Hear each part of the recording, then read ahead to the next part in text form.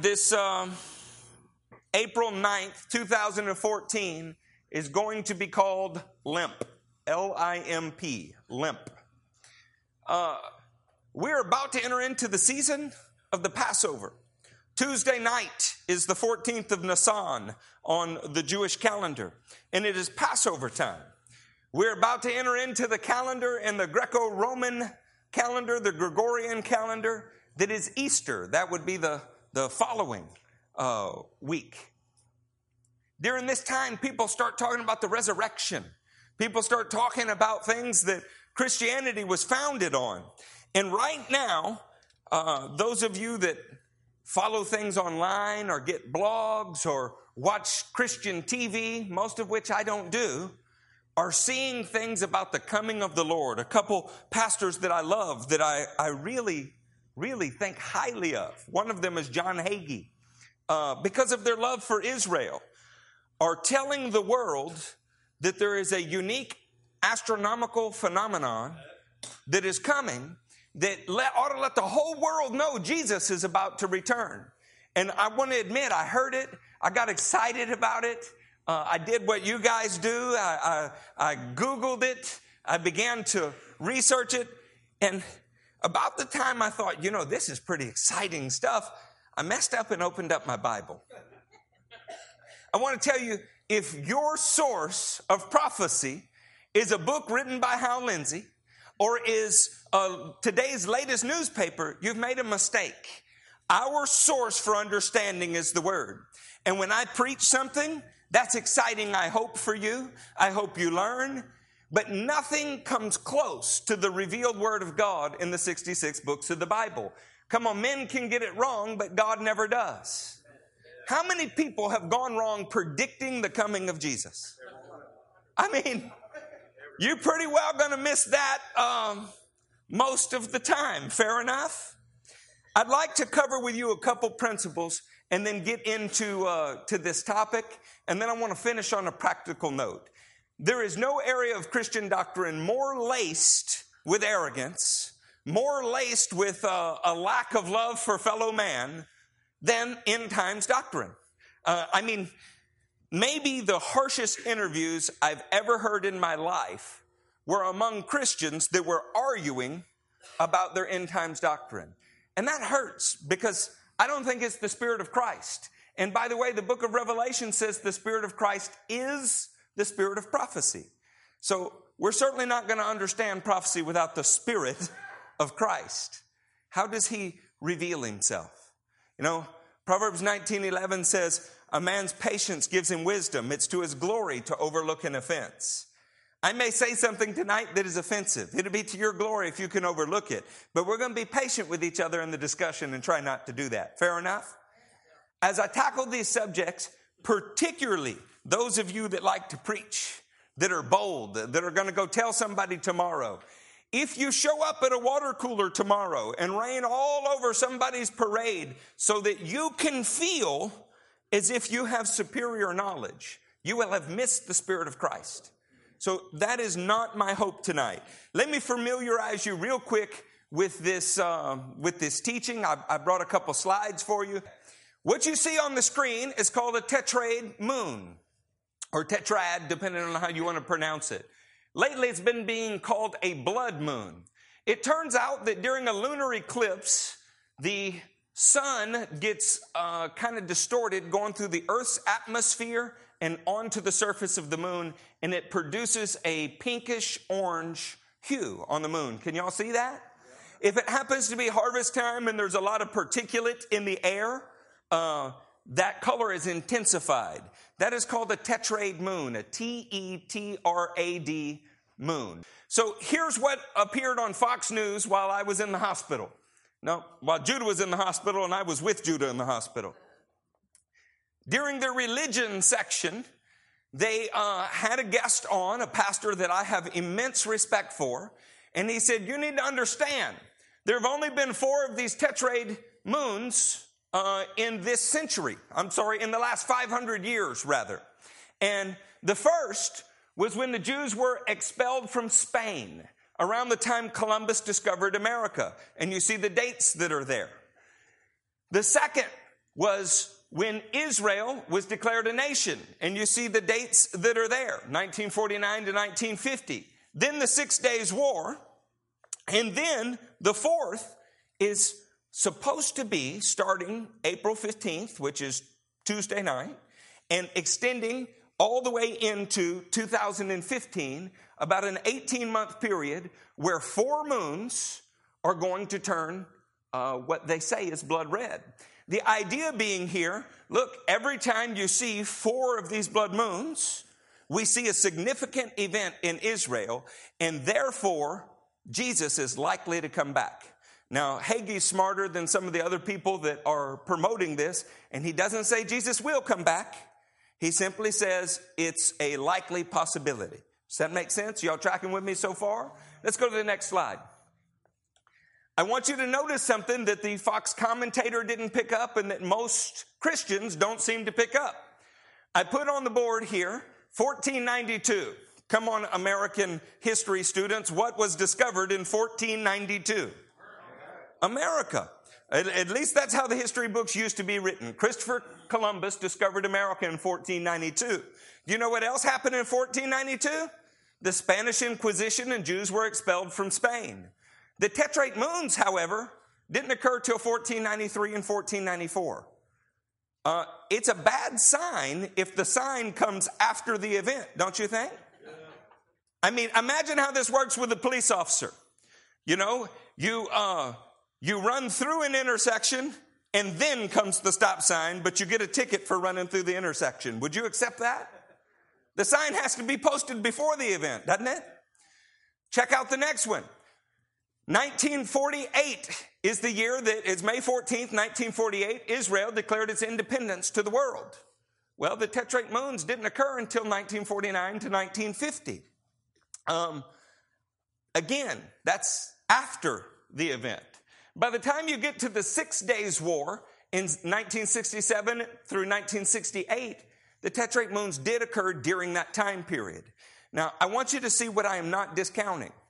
There were major events in Israel's history during these time periods. Not saying they're not, but certainly 2 of the 3 the moons don't precede the event. In 2014 and 2015, people are saying there's going to be a crisis in Israel. Do you need NASA to confirm that there's a crisis in Israel? I mean, I'm not going to name him, but you can imagine. I mean, you know who our Secretary of State is. I would say the day he took the job, we had a crisis in Israel. He fundamentally misunderstands the entire Middle East, but this is not a political discussion. I love Israel. So when something points to Israel, I get kind of excited. When I look and see about Israel, anything, my ears perk up. Let's go to the next one, Susan. So here's how these dates fall. April 15th, 2014, on a Jewish Passover, this is Tuesday night, is our first Tetrade moon. Then you see it again, October 8th, 2014, the Feast of Tabernacles. Come on, guys. Those of you that listen to our messages a lot, participate with us a lot, the first Jewish feast on the 14th of Nisan, Pesach, or Passover. The 7th Jewish feast, Sukkot, is on the 15th of Tishri. That's Tabernacles. We're seeing that on the 1st and the 7th feast, we have a Tetrade moon. Do you see that? And that it happens in 2014 and it happens in 2015. That got me really, really interested.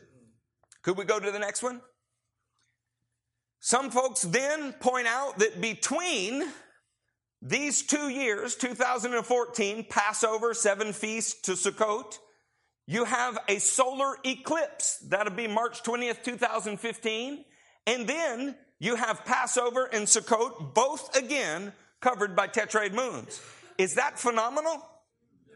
It is. It gets everybody's attention. It got my attention for about 6 hours today. Based on this, everybody should go, wow, that's neat.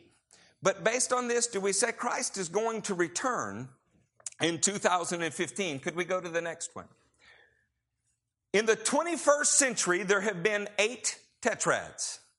17th, 18th, 19th century, there were none. So that looks very, very rare, doesn't it? In 2,000 years, however, there have been 62 tetrads. That means that 62 times we have had 2 consecutive years with evenly spaced blood moons or tetrad moons, 4 of them total, 62 times. We had one in 2003 and 2004. Did anybody notice it? Did you write it down? Did the world fundamentally change? You probably didn't even know it occurred, huh? It was an election year, brother said. What makes these special and the reason Bible prophecy experts are getting excited is because only 8 times in that same 2,000-year period did they coincide with Jewish feast. Now you begin to see what gets everybody's interest. In the 160s AD, we had the second Jewish revolt, and there were tetrad moons. Nobody is surmising about the year 795 to 796, but there's a tetrad moon. Same with 842 to 843. Same with 860 to 861. But they pick up in 1493. Do you see the list? Can y'all read that? And they draw special significance from it. I'd like to talk to you about that a little bit tonight. That is an overview.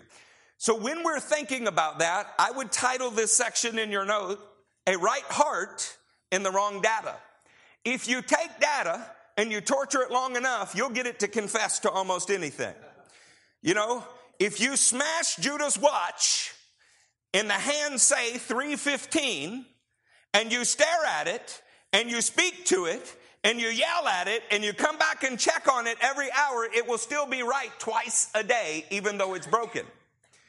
My real concern with looking at things like this, before we get into our more practical aspects of this message, are really that Aesop's fables, the boy who cried wolf, you can cry wolf so many times that the whole world just blows it. What happened in 2012? The Mayan calendar. Did anybody's lives fundamentally change because of the Mayan calendar? But we heard it many times. Does anybody remember Y2K? Yeah.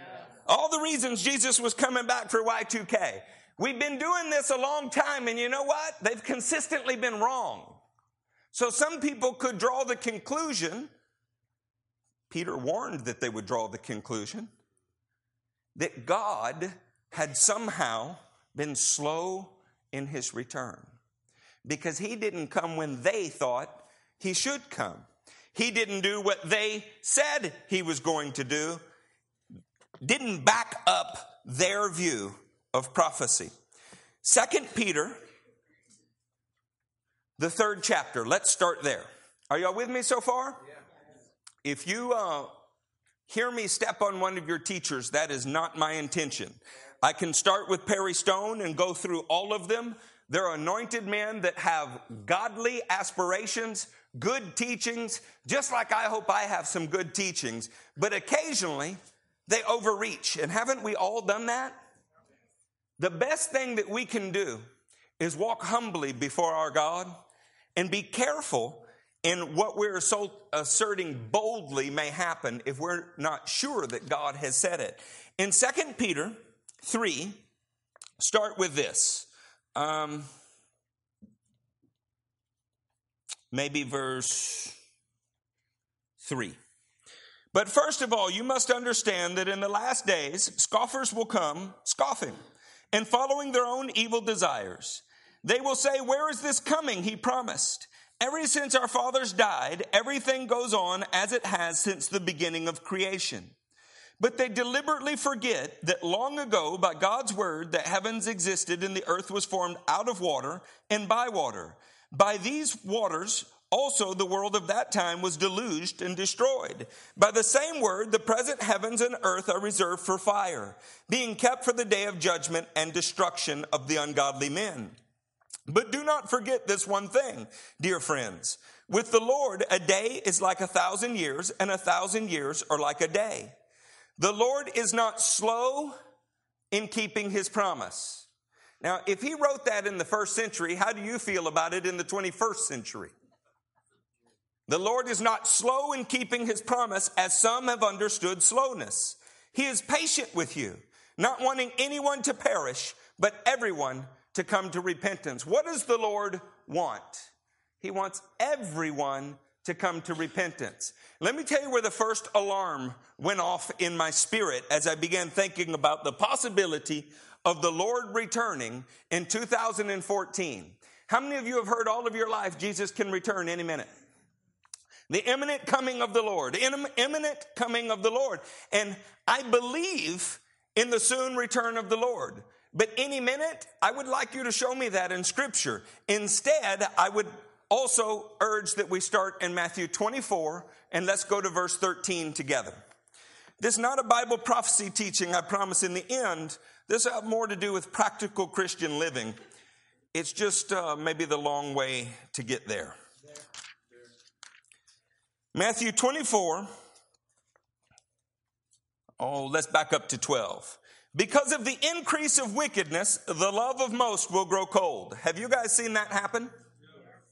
I see that the wickedness is increasing, but I have not at all seen that we have had a great apostasy worldwide, at least not in a way that I think the Bible's going to describe it.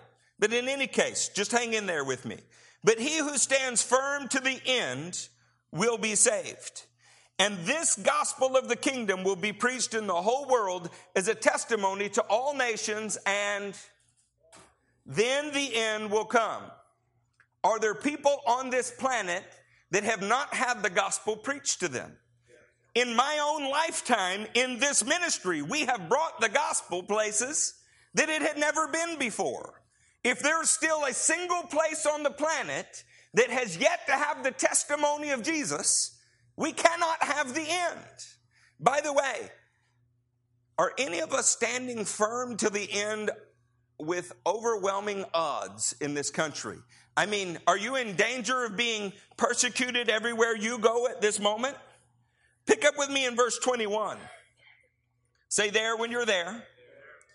For there will be a great distress unequaled from the beginning of the world till now. Anybody read about the Holocaust? There's going to be a distress that the Holocaust doesn't equal. There's going to be a distress on this planet that is worse than World War II. Unequaled from the beginning of the world until now, and never to be equaled again. If those days had not been cut short, no one would survive. But for the sake of the elect, those days will be shortened.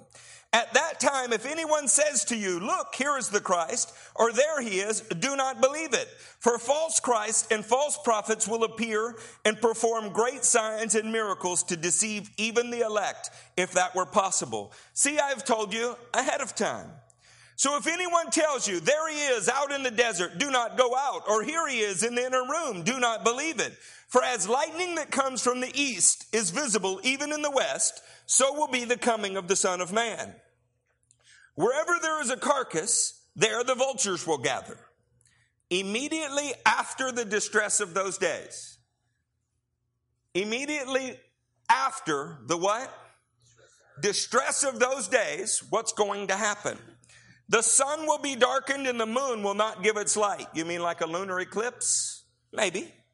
And the stars will fall from the sky and the heavenly bodies will be shaken. Not only has the gospel not been taken into every corner of the globe, we've not had a distress in this year, in this time, unequaled from the beginning of the world till now and never to be equaled again. Now, I know you Republicans think the Obama administration is that distress. But it's not. In fact, it's not even the beginning of a birth pain when it comes right down to it. On a level of Hitler, on a level of Haman, on the level of the kind of things that we have seen on a global scale in history, we're not even experiencing a minor cold. You know, I loved when my parents would come home. I wanted them to come home.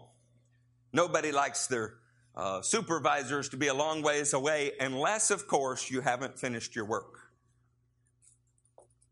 I want you to get this. I think all of the evangelicals are crying out for God to return right now because they don't want to finish their work. I think it's just so much easier to say, look, will you bail me out now? I mean, the government bailed out GM. We're in a bailout time period. Would you just come rescue us today? What about the work that we were given to do? Our God is not willing that any should perish. And his slowness in the return means that some will come to repentance. Look at Matthew 10:23 with me. Tell me what this verse means. Say there when you're there.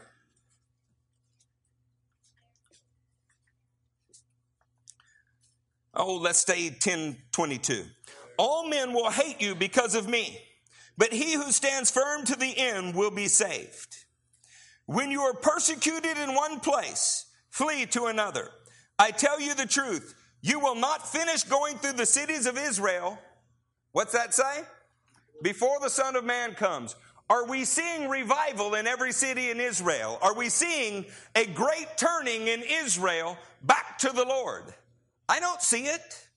Am I just blind, or is it happening and we don't know it? You can talk to me, it's okay. You're scared now, huh? Saints, my point here is we're looking for heavenly signs, and I love it. The Bible says they're going to be heavenly signs, but we're ignoring the most pertinent signs that Jesus himself told us to look for. Let me give you the absolute plainest place that I can find it in the Bible. Turn with me to 2 Thessalonians, be in the 2nd chapter and the 1st verse. Concerning the coming of our Lord Jesus Christ and our being gathered to him, we ask you, brothers, not to become easily unsettled or alarmed by some prophecy, report, or letter supposed to have come from us, saying that the day of the Lord had already come. Don't let anyone deceive you in any way, for that day will not come, what's it say? Until the rebellion occurs and the man of lawlessness is revealed, the man doomed to destruction. Have we seen a worldwide rebellion that nobody could fail to notice? I don't think we have. Now, let me tell you this. Matthew 24 also says, as lightning is visible in the west when it flashes in the east, so will the coming of the Son of Man be. What if I told you that of those tetrade moons, 4 of them, 4 that occur on Jewish feasts and have gotten me all excited enough to mention it to you on a Wednesday night, 3 of the 4 are not even visible in Israel. You follow me?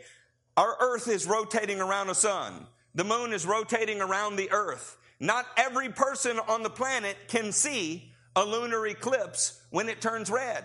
It might be most visible from the center of the... You know why everybody's excited about this group? 3 of the 4 are visible from North America. And we all know that the Bible revolves around North America, right? Are you getting me? Are you beginning to feel me? So when we take prophecies and we discount our responsibility to bring the gospel to the nations, to care about the poorest of the poor, to fight to see people delivered from darkness and brought in the light, and we resort to, hey, just get me the hell out of here. And then we make it an American-centered thing with Israel as a footnote for our critics. If we can see it in America, then that's good enough for Israel. They'll take our word for it, right? Now, let me just add one more wrinkle before I leave the subject, because I don't like to preach messages against something. I don't think that's entirely healthy. Israel's calendar is lunar. That means that every month starts with the face of the moon. So what is the likelihood that if there's going to be a tetrade moon, it's going to fall on an Israeli month? It's going to be about 1 in 7. That's just the way that works. I'm not telling you that there is no significance. I'd like to tell you that these men have a right heart. Hagee loves Israel and has done as much as anybody could do for Israel. And I would bow to his superior knowledge on many subjects, but he got this wrong. Let me tell you some good things here real quick, and then I want to talk to you about how to apply this. Is that okay? They're going to quote Joel 2. And they're going to quote Acts 2, 17 through 21. Let's put Acts 2, 17 through 21 on the screen. Let's talk good things for a minute. How many of you are full of the Holy Ghost? Amen. How many of you would like to be more full of the Holy Ghost? We can never get enough of the divine presence of God inside of us. The truth is, if this is left to our intellect, none of us will make it. The Spirit of God has got to be our guide. He has to show us He's our master. In these last days, God says, I will pour out my Spirit on all people.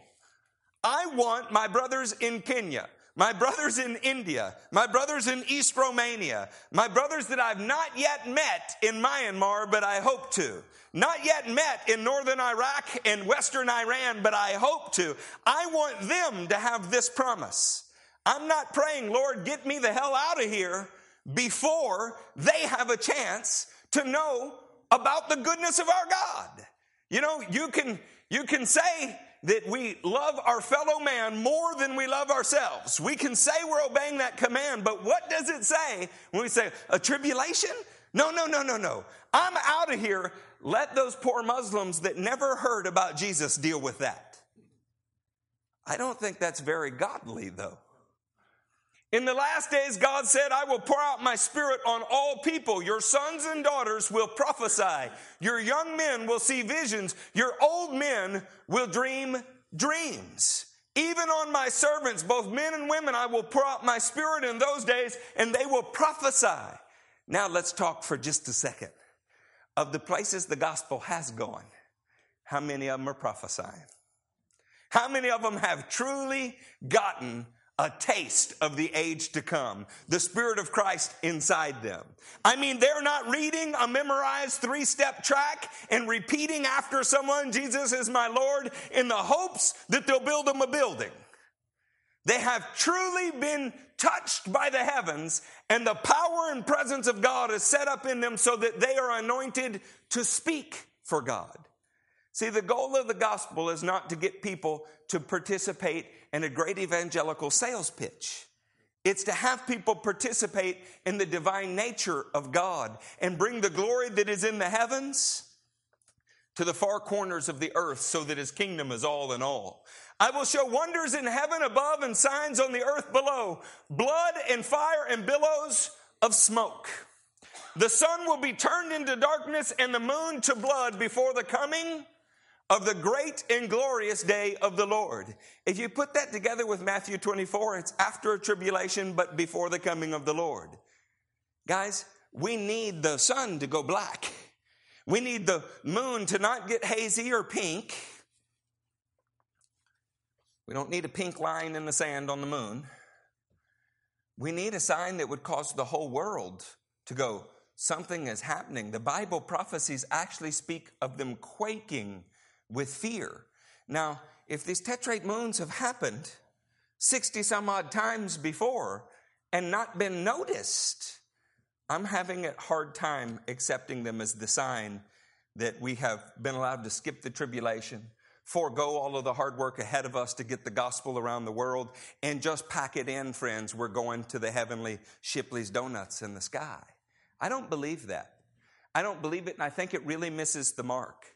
As someone who has been forgiven a great deal in my life, who has had a very great weight taken off of my shoulders, I very much want to go help people with that very same thing. I want to see them experience forgiveness. I don't want to leave a tape behind that says, I got raptured here, listen to this. I don't find it biblical. It's only mildly funny because it's so absurd. I love the AOG, but they popularized the idea that their great videotape messages would get the world saved after they got raptured out of here. If God had wanted a VHS tape, a DVD, or a Blu-ray to save people, he would have sent that instead of his son. Human beings are the message of the gospel. Do you hear me? You still love me? Let's talk about some things that are right. I promised to do it and I didn't do it, so let me do it now. Psalm 89, verse 37. Say there when you were there. You have patience to get the rest of a word? I won't feel right if I leave you just saying a guy's best-selling book is not right. That's not the purpose that you met with me tonight for. It will be established forever like the moon, the faithful witness in the sky. That's an exciting scripture. The Bible declares that the moon is a faithful witness in the sky. Can I talk to you about some reasons why? The Hebrew calendar is lunar. This means that the phases of the moon told them where they were at. After all, Genesis 1:14 said that the sun and the moon would be for the marking of the seasons, the days, the years. And that's important. That meant that on the day, the fourth day where God created, he wanted us to know where we were in his plan. So hats off to these Bible teachers. They're examining it. Men of the East were examining it on the day that Christ came into the world, and they set out to find him. It took them almost 3 years to get there. And when they did, they brought him gifts and bowed down to him and worshiped because they saw signs in the heavens. I'm not saying there aren't signs in the heavens, but whatever they saw, it was so moving to them that they set out with gifts and traveled for years to find him. And it was so impressive that Herod decided to kill firstborn children. To kill all the male children just to prevent the coming of the king. When that thing happened in 2003 and 4, did you see anything like that? Why? Because you didn't even notice it. Okay? The moon is a faithful witness. Let's talk for just a second for fun. How do you be a faithful witness? Does the moon have any light source of its own? No. I mean, nothing generates out of that moon, does it? No. What's its job? It hangs out in the darkness of space, but it purely reflects the light of the sun. That sun could be a pun, not S-U-N, but S-O-N. You want to be a faithful witness? We hang out in a dark world, but we reflect the light of the sun everywhere we go. Amen. That's our job. And you know where it's needed most? Where Matthew is right now, there is no electricity. They are still living about 200 years behind where we're living right now. And so if you bring them a 3-inch flashlight, it is treasured. Because when the sun goes down, life has to shut down unless you have some kind of light. Guys, that's like a metaphor. Do you know how many dark places there are on the planet? And they need the light that we're supposed to be reflecting there. We can't fold our hands, dust it off, and say our work is done. You can pray, Lord, get me out of here if you want. But this is one pastor that says, put me to work during the years that I have left. Amen. Is there anybody who wants to work with me? Yeah. How about Psalm 104 and verse 19? The moon marks off the seasons and the sun knows when to go down. What marks off the seasons? The moon. They got this right. My point is we're not off base looking at things that are happening in the heavens. It's a right heart. It's just the wrong conclusions based on the data. Now let me get to what I really wanted to talk to you about tonight. Is that okay? What I really hope to speak to you tonight about starts with darkness. In Genesis 1, starting in verse 1, hear these familiar words. In the beginning, God created the heavens and the earth. Now the earth was formless and empty. Darkness was over the surface of the deep, and the Spirit of God was hovering over the waters. And God said, let there be light. And there was light. God saw that the light was good, and he separated light from darkness. He called the light day, and the darkness he called night. There was evening and there was morning the first day. This is a unique claim in all of the world.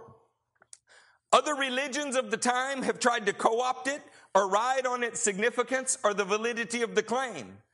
But the Bible itself says that God created everything that there is. Everything. And then this leads us to a conclusion.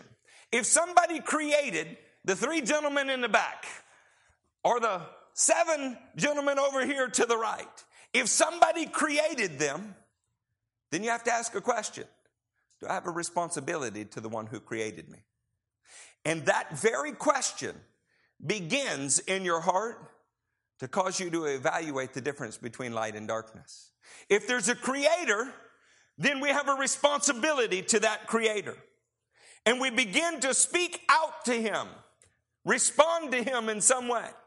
And when he sheds light in your heart, shows you any truth of any kind, it begins to separate light from darkness. One of the undeniable traits of those who are touched by God is light is beginning to separate out darkness. You want to know how somebody loves the Lord or doesn't love the Lord? It's not by the number of verses they can quote. It's not by how well they attend church. It's in their life how clearly is the delineation between light and darkness. Are they still commingling the two? Are they claiming to be in the light but walking in the darkness? 1 John says they lie and don't practice the truth. In your life, has there been a clear separation? Not in your head, I know this is wrong, and I know in your life, in practice. When God said, let there be light, what was there? It wasn't the work of the light. It didn't spontaneously generate itself. God spoke it into existence. You can't work to make yourself a better person. It'll never happen.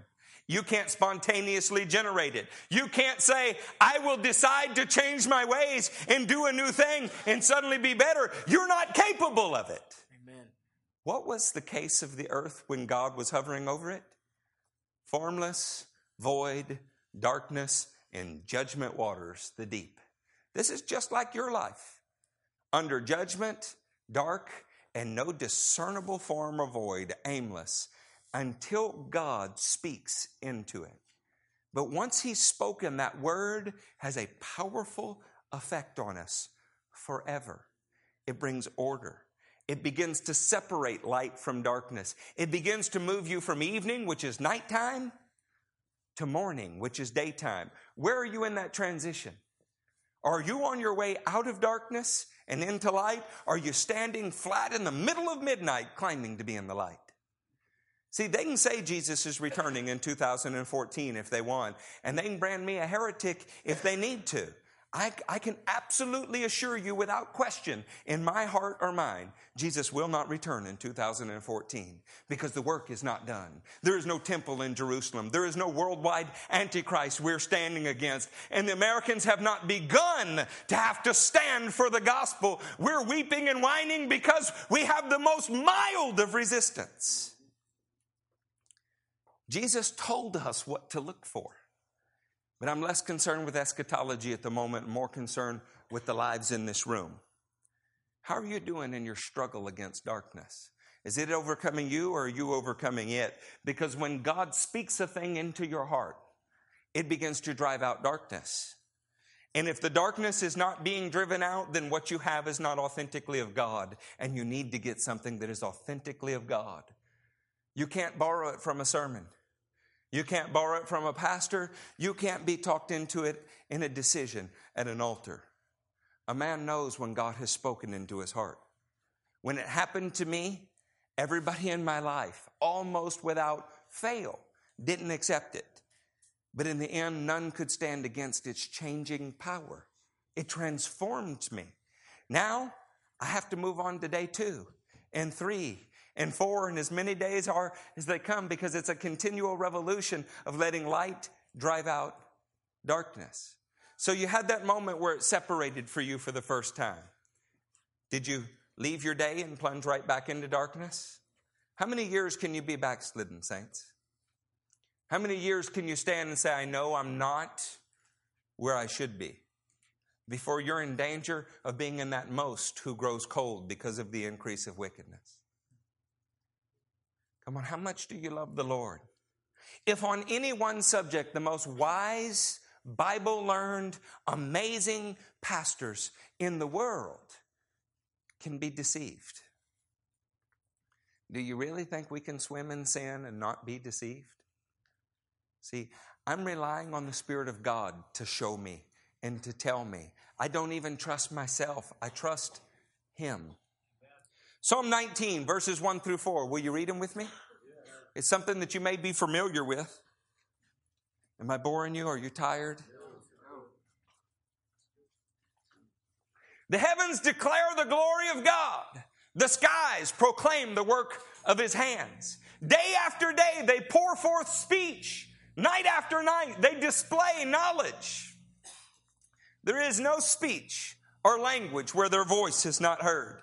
You know, Matthew's in a place they're speaking Ikugusi. I just came from a place they're speaking Tamil. Tamil has 263 letters. You know how absurd that is? It'd take me 12 years to learn that.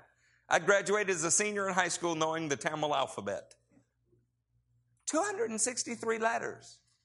But God has got a way of speaking through the very creation, one central truth. I created you, and you have a responsibility to me. And that's a place to start. And it will grow from there. No wonder academia and the devilish powers in this world are working so hard to eliminate a creator from the creation. It's a speech that the whole world understands. Their voice goes out into all the earth. Their words to the ends of the world. In the heavens, He has pitched a tent for the sun. You can see it every day. And it declares that there is a creator. So we have a universal truth. Someone created us, and He's communicating via the creation to us all of the time. Ecclesiastes 3 in verse 10. Turn there. Say there when you're there. Girl's fast in her Bible.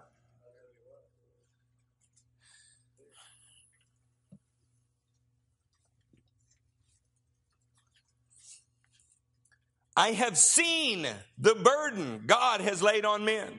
He has made everything beautiful in its time. He has also set eternity in the hearts of men, yet they cannot fathom what God has done from beginning to end. What did He set in the hearts of men?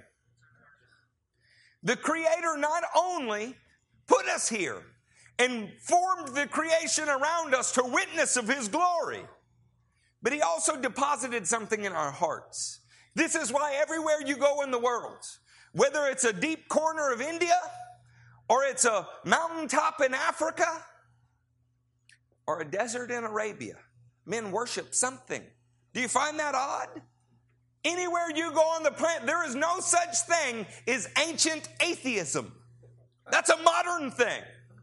You know, you can't go find a monument to nothing. It didn't exist. All over the world, in the ancient world, men were monotheistic. And as they degraded and moved away from the Noahic flood, they became polytheistic. But men worship something everywhere because God put it in our hearts to. But the creation is always speaking something to us.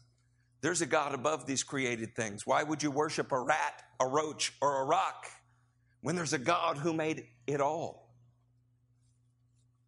There's ancient accounts. In the Incan dynasty, a man put his thumb up to the sun. His sun god was called Virochi. And he noticed that the sun could be blocked out with his thumb. And he thought, why do we worship this every day if He's so small that I can block out His view with my thumb? And that night he laid down and had a dream about a God that he called the sky god who created even the sun. And he wrote things that were like the Psalms. Don Richardson's book, Eternity in Their Hearts, contains literally hundreds of stories of men who were yearning for God, and God spoke back to them because the creation was calling out to them, and inside of them, eternity was in their hearts. How special do you think it would have been if somebody had shown up and taught him the truth? How did you find out about Jesus Christ? Did somebody deposit a VHS tape for you to watch? How many of you got born again from reading a tract? Probably you ran into God's method of witness, a human being who had been touched by God. And when you ran into them, you saw and thought about something that was different in them. And when you went to bed that night, you yearned for it because God put eternity in your hearts. Christian, how long have you had access to the treasures of heaven? And there are people out there dying every day that have never had the first taste. Can we really say, get me out of here in 2014? Hebrews, the first chapter and first verse puts it this way. In the past, God spoke to our forefathers through the prophets at many times and in various ways. But in these last days, He has spoken to us by His Son, whom He appointed heir of all things, and through whom He made the universe. The Son is the radiance of God's glory. It's true that the creation speaks of God's glory, but the Son is the radiance of God's glory. It doesn't speak of God's glory. He is God's glory. Have you met Him? Do you know Him? What's His name? How many people are there on the globe that have never heard that name? They don't know what it is. They have a general sense that there must be some reason we're here, but they have no answer to that question. Can we really say, get us out of here? say there's work left to be done. How many people are you willing to leave in a building that's on fire simply because you're tired and would like to go home? If your father said, save them all, son, and you could see the flames upon them, could you see turning to that same father and saying, you know, I'm tired. Would you get me out of here? It's the height of insolence, isn't it? Were you saved because of something you did, or were you saved because he loved you? Answer me, church. Does he love them less? Then we have a responsibility.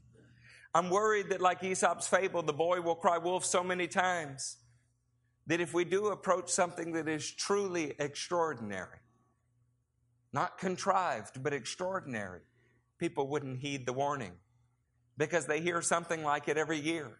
You know, the Mayan calendar thing caught people's attention for a little while. Now they make Oreo cookie commercials about it on TV that are really quite humorous.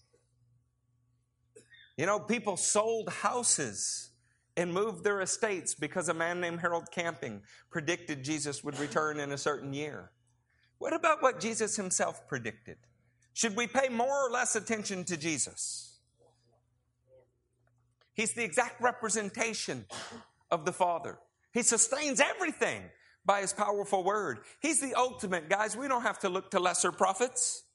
How about John, the first chapter? You'll recognize these words. They come from verse 14.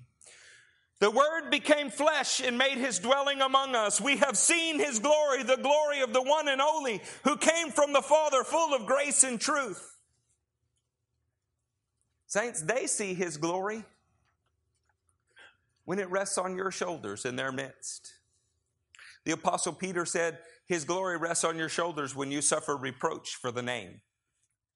When we stand in the midst of trials and in the midst of the lost, when we are light like the moon, the faithful witness in the sky, when we are reflecting his light in a dark place, it marks the turning of a season for them. It gives them the opportunity to have what you've been spoiled with all of your life. How many of you have ever been without access to a Bible? The little village of Ryanchogu got the first Bibles they ever had in their language 2 years ago when we brought them. Can we really say to hell with them, we're getting out of here?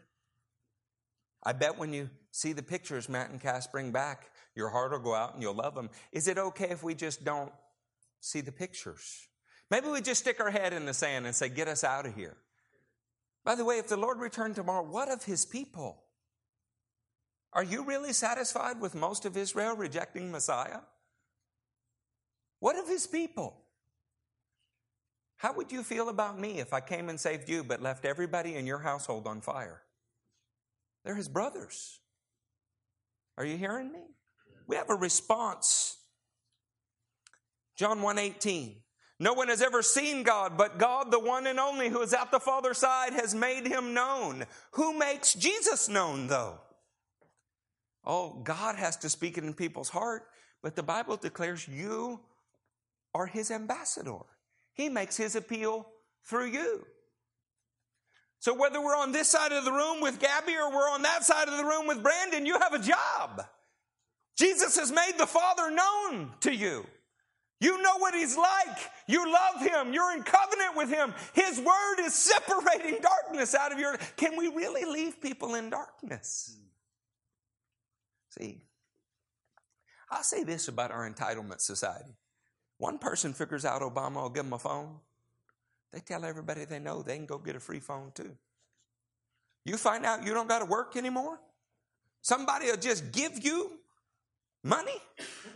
Put it on a little card so you don't have to feel bad about it. Nobody will notice that you're not actually working. They'll just give you, we used to call them food stamps, but now that's demeaning. Throw out that verse, don't work, don't eat. Just get rid of it. But when you find out, man, I got a gravy train over here, you whisper it to your closest friends. And you all go do it together. Don't tell me I'm lying. I've seen it. Now you have received something from the heavens and we're going to hide it from the people we care about the most? Not even the lost do that. You understand?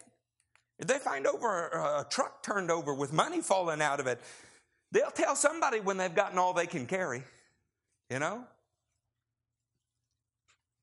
Have you gotten something good from the Lord? I'm not satisfied knowing that most of the Middle East has never had Jesus accurately portrayed to them.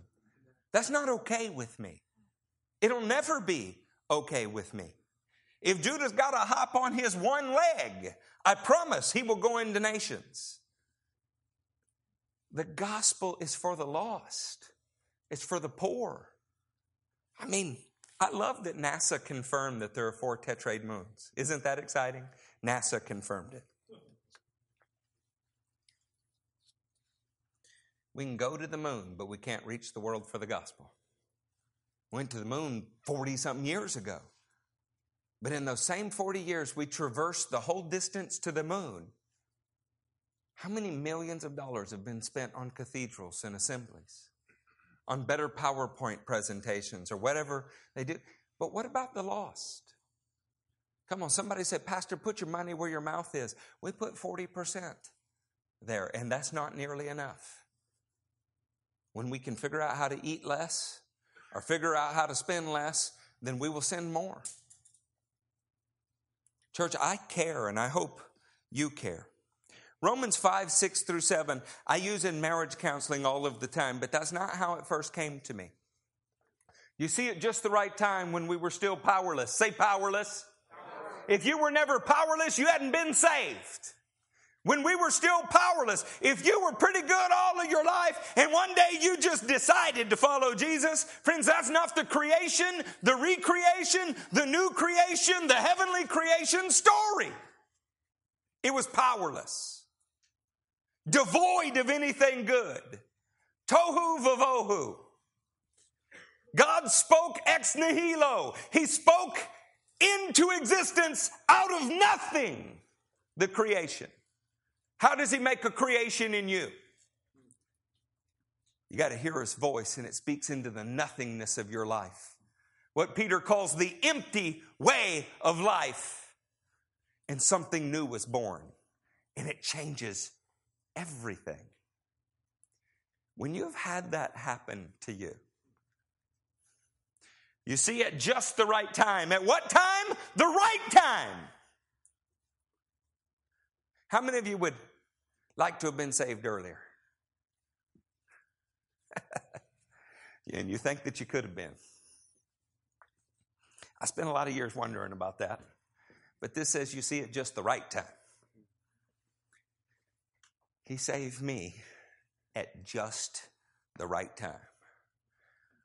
What if it's their right time? You gonna make him use a rock? A VHS tape, really? The God of the universe that created you and all of your splendor and intricate workings, and you're going to ask him to use an iPod? You know what VHS tapes and iPods and Blu-rays are really for? They're for the equipping of Christians to go, not for the replacing of Christians so you can stay home. If I could black out our messages to this congregation, I would. I would. Because we're supposed to use them to get equipped, and that's it. Not just sit in our comfort. Are you hearing me? You see, at just the right time, when we were still powerless, Christ died for the ungodly. Who did he die for? He died for the ungodly. What was your state? He didn't wait for you to come to him. He went to you. And now the same attitude's got to be in us.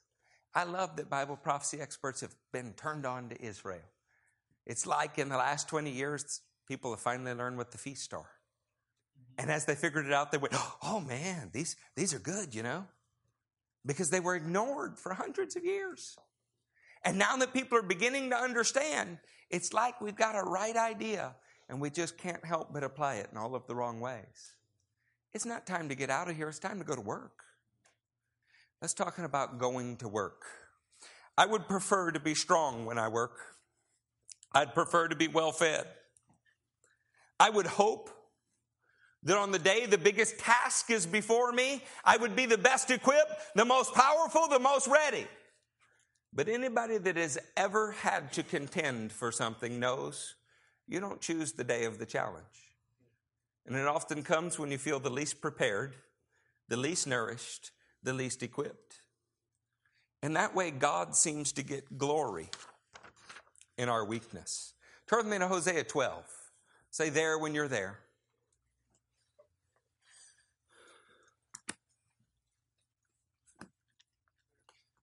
Your pride goes before the destruction. And I surely don't want to equip you with more pride, to go out and show people that you know something they don't. I want to equip you with a sense of urgency. This is what you have was freely given you, and it came to you at a time you were wretched. Now we have to bring it to others. Hosea 12 and verse 2. The Lord has a charge to bring against Judah. He will punish Jacob according to his ways and repay him according to his deeds. Is that a scary verse to you? That's terrifying. What would happen if the Lord's charges against you were read out loud? What if you were punished according to your ways? What if everybody in this room could walk up to you and the list of the sin committed in your lifetime was attached to your forehead and strung down to your feet? How humiliated would you be? Would it say theft? Would it say liar? Would it say adulterer? Would it say pornographer? What would it say? Can you imagine the weight of that falling on someone? See, most of us have not had to deal with that thought since, well, around the time we were born again. But you know what? There are people wrestling with it all over the world. In India, they kill themselves at a rate that is hard to even understand. Every time you go up on a high mountain, there's a place that's barricaded. Am I lying, Judah? No, you're not. Because they throw themselves off of the mountain, hopeless, under the weight of sin. In the womb, he grasped his brother's heel, and as a man, he struggled with God. He struggled with the angel and overcame. He wept and begged for his favor. He found him at Bethel, and he talked with them there. Jacob was charged with sin, but he met with God at Bethel, the house of God. And there they talked, and he found favor. Where are people going to find favor? They're going to have to do it in the house of God. Since they can't come to us, I think we have to go to them. Bethel is not just a place on a map anymore, friends. When Jesus looked at Nathanael and he said, "What if you see angels ascend and descend on the Son of Man?" He was calling himself Bethel. That's where it took place. He was calling himself the house of God. Do you believe Jesus is the house of God? Yes. If you're his ambassador, what are you? Is God's Spirit in you? I asked you earlier how many were Spirit-filled. See, being in contact with us is supposed to put them in contact with God. The Lord God Almighty, the Lord is his name.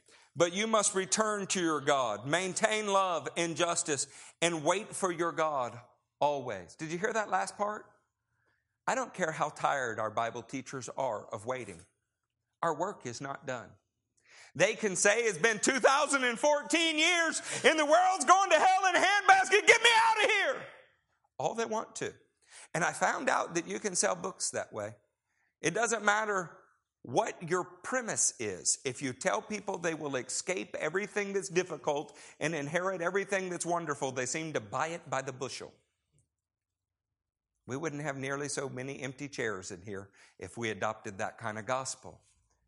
But I think you have to endure everything that's difficult. I think, like Philippians says, you have to fill up in your body what is lacking in regards to Christ's affliction, because it's our job to present the gospel to them. The end will not come until every tribe, tongue, and nation has had their opportunity.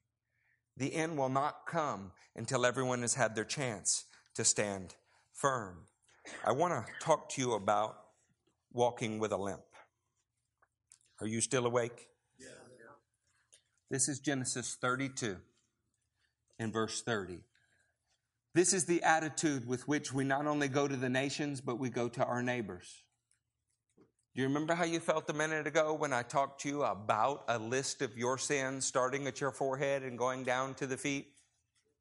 You remember the weight of what that would feel like? It's funny, Judah and I have been in the hospital, and in the hospital you have to do all kind of things that you don't do in normal life, right? You help each other get into a restroom. You help each other do whatever has to be done. You know what I'm saying, don't you? Come on, talk to me. What's wrong with you people? I said, you all right, Judy? He goes, well, this is a little embarrassing. I just get put on a table naked in front of 4 people. An angiogram. Why do you do it, though? It's got the potential to save your life. Everything about the gospel is a humbling experience. It is an ever-narrowing way. It will always put you in a position that you are not comfortable for someone else's benefit. How comfortable do you think that cross was for Jesus? How comfortable do you think the 5 times he was beaten with rods was for Paul? Or the day and the night he spent in the open sea? Or Peter crucified upside down? Or Philip outside of Hierapolis on an X in front of his family? How comfortable do you think those things were? Probably not all that comfortable. The gospel has always required us to be uncomfortable. Genesis 32 and verse 30. So Jacob called the place Peniel, saying, it is because I saw God face to face, and yet my life was spared. Why would he be worried about his life being spared? Well, you could say that it was said if anybody saw God, they'd be dead. How would you like to go see God while your list was still on your forehead down to your feet? Have you ever seen somebody lost die? Anybody in here seen that? It is a horrifying experience. They spend their last dollar to stay alive. Sometimes they fight, gasp, claw at those around them as they're dying. You ask any ICU nurse who has a clue, and she can tell you that something's wrong when people are lost and they die. Guys, you've had the opportunity to have your list washed away, erased.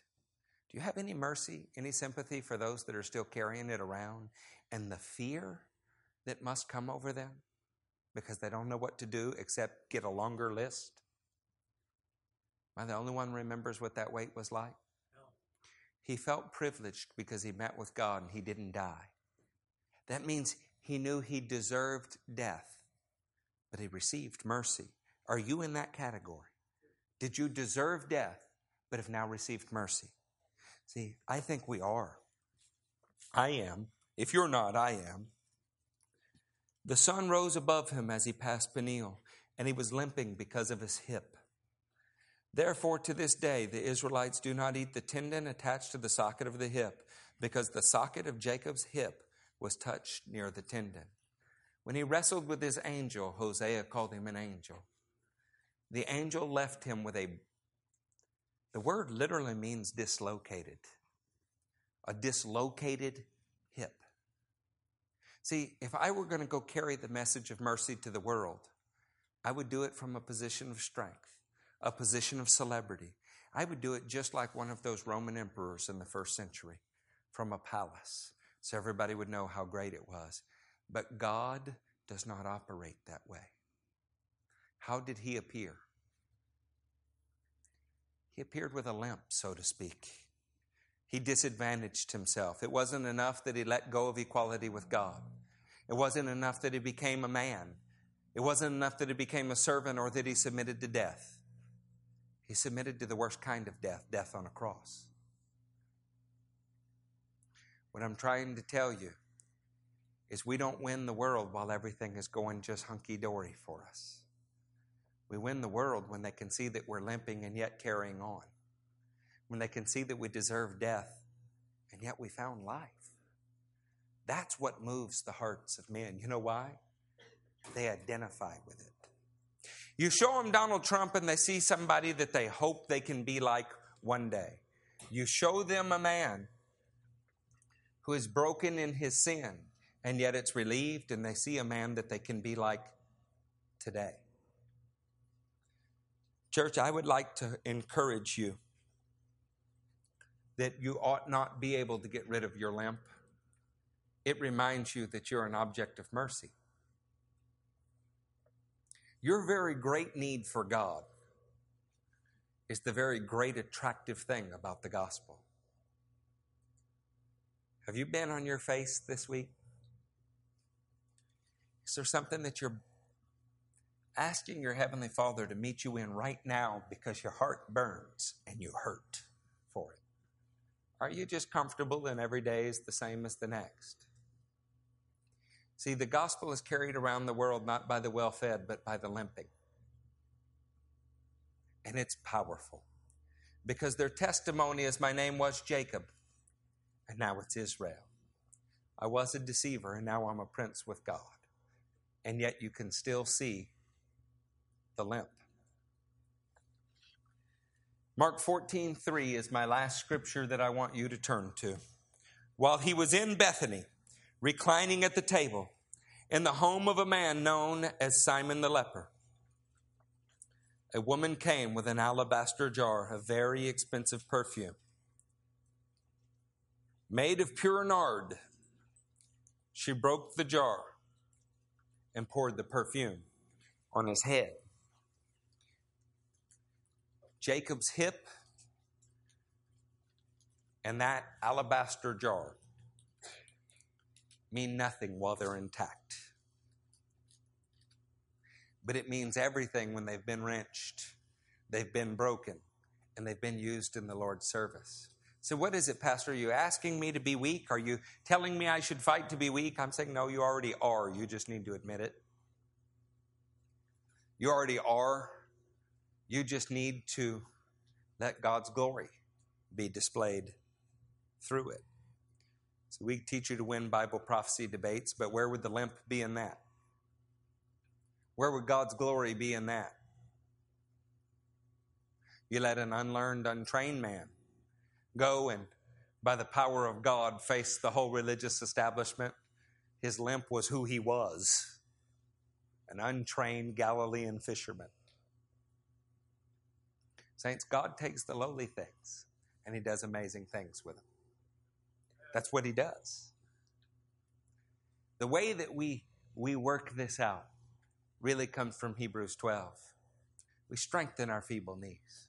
We fix our eyes on the author and perfecter of our faith. In limping, crawling, walking, or running, we go after him. But the last thing we do is in the third quarter of the game, raise our hand and say, Coach, would you take me out? I'm ready to go home. This is not a gospel for cowards. It is not a gospel for escapees. It's a gospel of those who have been shown mercy. And now they'll give their lives to see that mercy extended to everyone else. Is there any objects of mercy out there today?